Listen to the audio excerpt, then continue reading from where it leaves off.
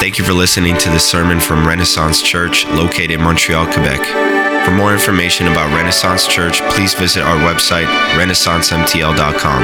If you would like to know more about how you can partner up to see the gospel advance in Montreal, please send us an email at renaissance.mtl@gmail.com.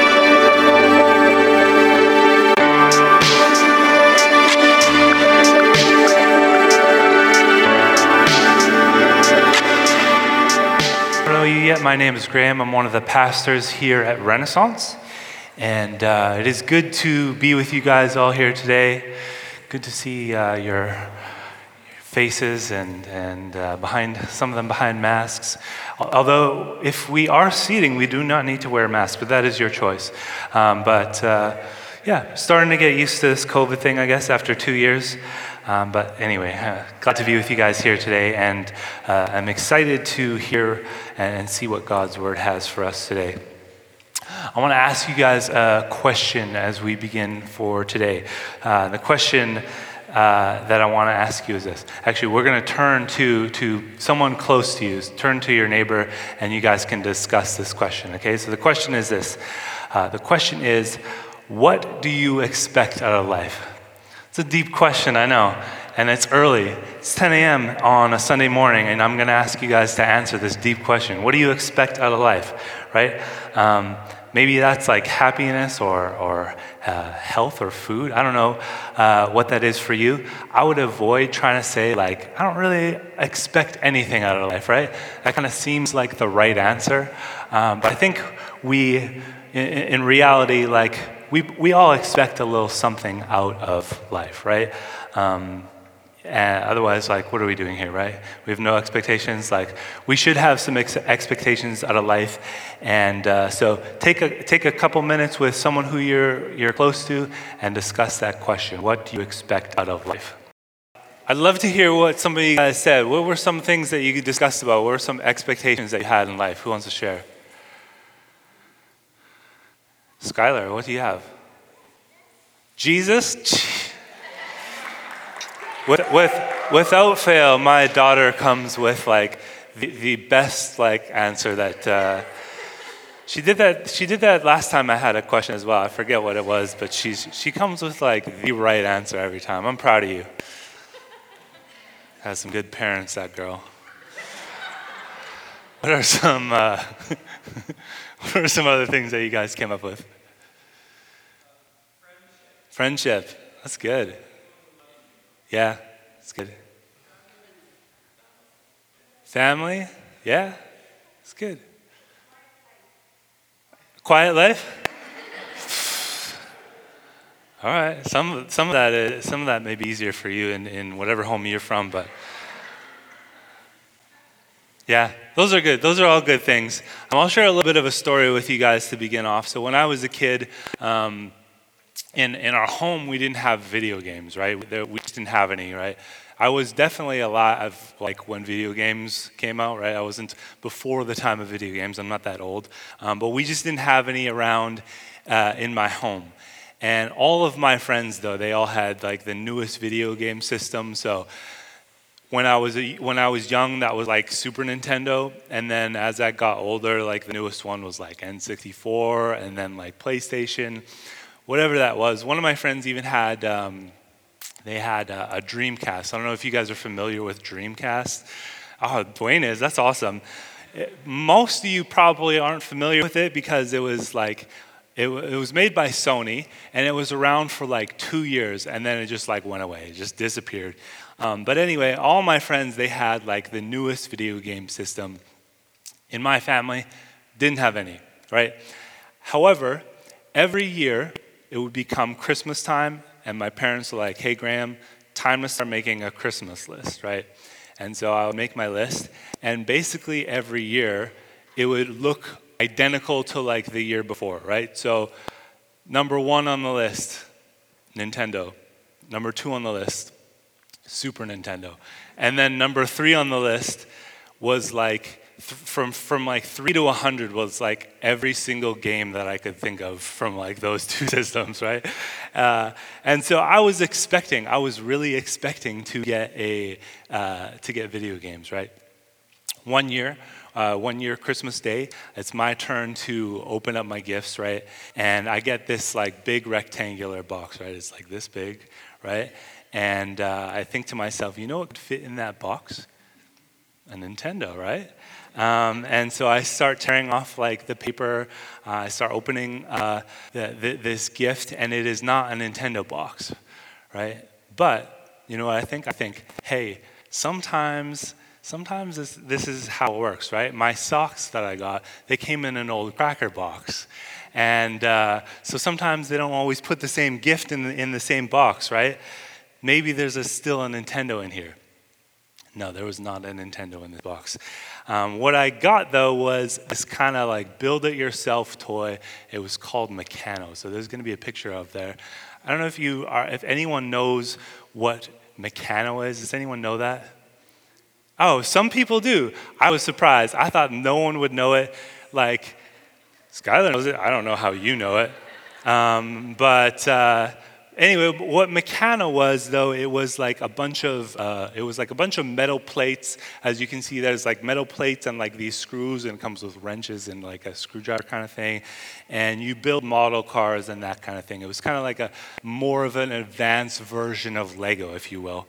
And you might be thinking, well, that's not all that bad, right?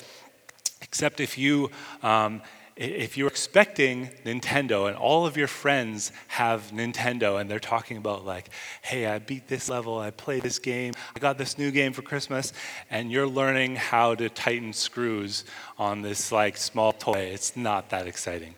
So, all that to be said, I was utterly disappointed because I got something that I was not expecting. And that's a little bit about what we're talking about today, is what should we expect in our lives as followers of Jesus? What should we expect in our lives as followers of Jesus? And the answer that we see from our text, it actually might surprise some of you. What we see from our text today is that we should expect sorrow in our lives. Right? We should expect sorrow. But for followers of Jesus, what we also see is that he has given us his Spirit, which also will turn our sorrow into joy. All right? Today we are continuing in our series in the book of John. The series we've titled I Am. And what the subtitle here is Who Jesus Says He Is. So over the past few weeks now, we've been focusing on Jesus preparing to go to the cross, right? We're leading up to Jesus going to the cross and dying on the cross. So Jesus, he's been with his disciples, and what we've seen is he's been telling them this. He's saying, I'm going to leave soon. And so what we're looking at are some of his final words to his disciples, some of the last things that he shares with them before he goes to the cross and dies. A lot of what we've seen in the last couple of weeks is just that, is Jesus telling his disciples, hey, I'm about to leave you, but he also says, I'm going to send my Spirit because ultimately that's better than me beside you. Having the Spirit in you is better than Jesus beside you. If you remember the J.D. Greear quote that we've said a couple of times, the Spirit inside of you is better than Jesus beside you. And so Jesus here, he's addressing the real concerns that the disciples have, that he's leaving them. But he also reassures them that him leaving and sending the Spirit is better for them because it is his life living inside of them. So today, again, we see this idea brought up by Jesus. So we're going to explore that a little bit more as we go on through our text today. But let's look at our main points for today. 3 main points for us today. The first one is this. Jesus left so that the Spirit would come. Jesus left so that the Spirit would come. The Spirit came to turn our sorrow to joy. So the Spirit came to turn our sorrow to joy. And joy rooted in Jesus cannot be taken away. Joy rooted in Jesus cannot be taken away. Let's read our text for today. Today we're going to be in John chapter 16. John chapter 16 is where we're going to be. If you have a Bible, you can turn there. And I invite you to turn there and follow along. It will also be on the screen. If you don't have a Bible and you would like one, in the back we have, at the Connect table, we have Bibles. And you can just have one of those. That is our gift to you. So John chapter 16 again is where we're going to be. And we're going to start reading in verse 16. Again, this is Jesus talking to his disciples. And he says this. He says, "A little while and you will see me no longer. And again, a little while and you will see me." So some of his disciples said to one another, "What is this that he says to us? A little while and you will not see me. And again, a little while and you will see me. And because I am going to the Father." So they were saying, "What does he mean by a little while? We do not know what he is talking about." Jesus knew that they wanted to ask him, so he said to them, "Is this what you are saying? Is this what you are asking yourselves, what I mean by saying, a little while and you will not see me, and again a little while and you will see me?" He says, "Truly, truly, I say to you, you will weep and lament, but the world will rejoice. You will be sorrowful, but your sorrow will turn into joy. When a woman is giving birth, she has sorrow because her hour has come. But when she has delivered the baby, she no longer remembers the anguish for joy that a human being has been born into the world. So also you have sorrow now, but I will see you again, and your hearts will rejoice, and no one will take your joy from you. In that day you will ask nothing of me. Truly, truly, I say to you, whatever you ask of the Father in my name, he will give it to you." He says, "Until now you have asked nothing in my name. Ask, and you will receive, that your joy may be full. I have said these things to you in figures of speech. The hour is coming when I will no longer speak to you in figures of speech, but will tell you plainly about the Father. In that day you will ask in my name, and I do not say to you that I will ask the Father on your behalf, for the Father himself loves you, because you have loved me and have believed that I come from God. I came from the Father and have come into the world, and now I am leaving the world and going to the Father." His disciples said, "Now you are speaking plainly and not using figure of speech. Now we know that you know all things and do not need anyone to question you. This is why we believe that you came from God." And Jesus answered them, "Do you now believe?" He says, "Behold, the hour is coming, indeed it has come, when you will be scattered, each to his own home, and will leave me alone. Yet I am not alone, for the Father is with me. I have said these things to you, that in me you may have peace. In the world you will have tribulation, but take heart, I have overcome the world." All right, there is a lot to unpack there, but let's begin with a word of prayer, and then we will get into our sermon for the day. God, would you prepare our hearts today to hear this word? God, would we be open to hearing what you have for us today? God, we see in this text that you tell us that we should expect sorrow, God, but you turn that sorrow into joy. And so we ask that you would do that for us. God, we thank you for your Son and what he's done for us on our behalf. We love you and pray this in Jesus' name. Amen. All right, so again here what we have is Jesus. He's talking to his disciples right before he would be arrested and give up his life on the cross. And so the first thing that we see is that Jesus left so that the Spirit would come. Jesus left so that the Spirit would come. We didn't read this part of the scripture, but this is from verse 7 of our chapter. I'd like to read it for us. It says, "Nevertheless," this is Jesus speaking. He says, "Nevertheless, I tell you the truth. It is to your advantage that I go away. For if I do not go away, the Helper will not come to you. But if I go, I will send him to you." And as we mentioned, this is something that we've talked about in the last couple of weeks. Jesus had to Jesus had to leave in order for the Spirit to come. It was necessary for Jesus to go to the cross so that he would send us his Spirit. Last week, James, he preached for us from John 14, where it says this. He says, "I will ask the Father, and he will give you another helper to be with you forever." And now if you remember, he had that illustration. Remember, if you remember the illustration of like that little figurine in the Tupperware container, right? Again, that was, the point of that was to show Jesus went to the cross so that the Spirit would live in us and we would be in the presence of God. This is why Jesus had to go. However, what we also see is that this is the reason why the disciples were troubled, right? Someone who they had followed for years, a teacher, a friend, a mentor, who they had given their lives up to follow, he is now leaving them. And he's going away, he's going to die. And so the disciples, they understandably here, they feel sorrow. Some of you yourselves may have felt sorrow recently, or even you might be feeling sorrow right now. As we see in the scriptures here, sorrow, it comes when we lose something, right? Sorrow comes when we lose something. The disciples were feeling sorrow because they were about to lose Jesus. And so maybe you've lost something recently. Maybe you've lost a loved one. Maybe you've lost a job because of COVID or something.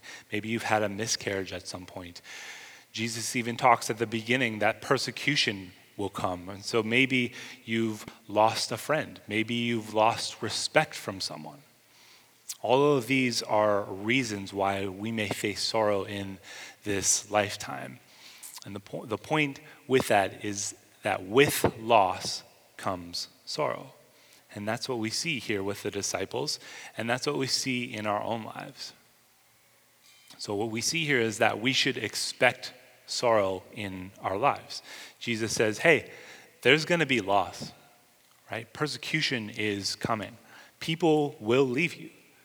And so we should expect sorrow. But Jesus gives us good news here. Jesus left so that the Spirit would come. Point number 2, what we see is the Spirit came to turn our sorrow into joy. There are a few things in this chapter that tell us the role of the Holy Spirit here. But I want to specifically focus on this one point, that the Spirit came to turn our sorrow to joy. Verse 20, it says this. It says, Jesus says, truly, truly, I say to you, you will weep and lament, but the world will rejoice. It says, you will be sorrowful, but your sorrow will turn into joy. Elsewhere in Scripture, we see this as well, that those who trust in Jesus will have joy in the midst of their sorrow. In 2 Corinthians, Paul writes this. He says, we are treated as impostors and yet are true, as unknown and yet well known, as dying and behold we live, as punished and yet not killed. And then he says this in verse 10, as sorrowful yet always rejoicing. And so we need to ask ourselves this today, how is this even remotely possible? Right? How can sorrow turn to joy? These two are complete opposites. So how can we have joy in our sorrow? And the answer that we see is that apart from God, we can't. Right? This is literally impossible apart from God. The only way that we can have joy in our sorrow is if we set our hope on something greater than this world. If God, by his Spirit, changes our hearts and desires to love him more than anything else, because nothing in this world is able to produce joy that will satisfy a broken heart. Right? Nothing can fix the sorrow that we face when we have this kind of loss or persecution that Jesus is talking about here. And so the only reason we can rejoice in sorrow is because our hope is not in anything in this world. Right? As followers of Jesus, our hope is in him. And that is easier said than done. But if we look back at our text, Jesus gives us some practical steps for how this works. I want to look at this phrase. There's a phrase that has popped up a couple of times in the past couple of chapters, right? 3 chapters it's popped up. And we haven't addressed too much in detail, but I want to look at it for us today. This comes in verse 23. It says this, it says, in that day you will ask nothing of me. It says, truly, truly, I say to you, whatever you ask of the Father in my name, he will give it to you. Until now, you have asked nothing in my name. Ask, and you will receive, that your joy may be full. I mentioned this was repeated in other chapters, right? So chapter 14, Jesus says this. He says, whatever you ask in my name, this I will do, that the Father may be glorified in the Son. If you ask me anything in my name, I will do it. And then again in John chapter 15, Jesus says this. He says, if you abide in me and my words abide in you, ask whatever you wish and it will be done for you. Right? There's clearly something that Jesus is trying to tell us here, right? Ask. Right? Just ask. One thing that is important to note here is that there is a caveat here, right? There is a condition for us to be able to ask everything, and that is that we ask in Jesus' name. He says, whatever you ask of the Father in my name. And so what does it mean to ask in Jesus' name? Does that mean that we just use the tagline, in Jesus' name, at the end of our prayers? I would suggest that it goes much deeper than that. To ask in Jesus' name means that we ask according to his will. And if we're wondering how do we know what God's will is, well, I think a good place to start is to ask God for what he has already promised us, right? We can ask God for what he has already promised us. Here's what I mean. If you have kids, you can probably relate to this. So if you know me and my family, my wife Melissa here and I, we have a 5-year-old daughter named Skylar. You've already been introduced to her from earlier. Skylar often asks to do things and to have things as she should, right? So she might ask to watch a show, right? Or she might ask to have a snack or something like that. And sometimes when she asks something, she has already been given an answer from either myself or Melissa, right? So I'll give you an example. She'll maybe ask Melissa. She said, Mom, can I have a snack? And she may have already been told an answer from one of us, right? Depending on my answer, you can say she is kind of asking in my name or not. So if I said, yes, you can already have a snack, if I have already told her that, then essentially what she's saying is, Dad has said that I can have a snack, therefore I'm asking in his name, right? I'm asking what he has already promised me. He made a promise and I'm asking him to keep it. However, of course, what we know is that often kids will do this to try and get their parents to give them a different answer, right? So what Melissa will say is, what did Dad say? In other words, did he already give you an answer? Are you asking in his name? And so similarly, we can ask God what we've already been promised by Jesus. This is how we ask in his name. And so what is a promise that we see from this passage? Well, we see that for those who have put their faith in Jesus, who have the Spirit of God in them, that their sorrow will turn into joy. And so in times of loss, and when we experience sorrow, and not if, but when we experience these things, we can confidently ask, God, would you turn my sorrow into joy? Would you set my heart on something bigger than this world, the joy of knowing the God of the universe and the love that he has for me? We see that Jesus left so that the Spirit would come. We see the Spirit came to turn our sorrow into joy. And finally, we see that joy rooted in Jesus cannot be taken away. Jesus, he uses this illustration of the woman who is in labor, right? He talks about the pain that she experiences in giving birth, but the joy that she has once the baby has been brought into the world. I obviously cannot say that I know exactly what that's like to experience joy in such physical pain. One thing to note, though, is that Jesus doesn't say that our pain will be taken away, right? Women who have had children here, did your physical pain go away immediately when you had a child? No, someone said no. So I know more people here have children. No, your pain does not go away when you have a child. But was there joy when you brought a child into this world? Watch what you say, your children might be in this room. Jesus says, just like that, just like a woman who has brought a child into this world, you may have pain, but your sorrow will turn into joy. He says, your hearts will rejoice, and no one can take your joy from you.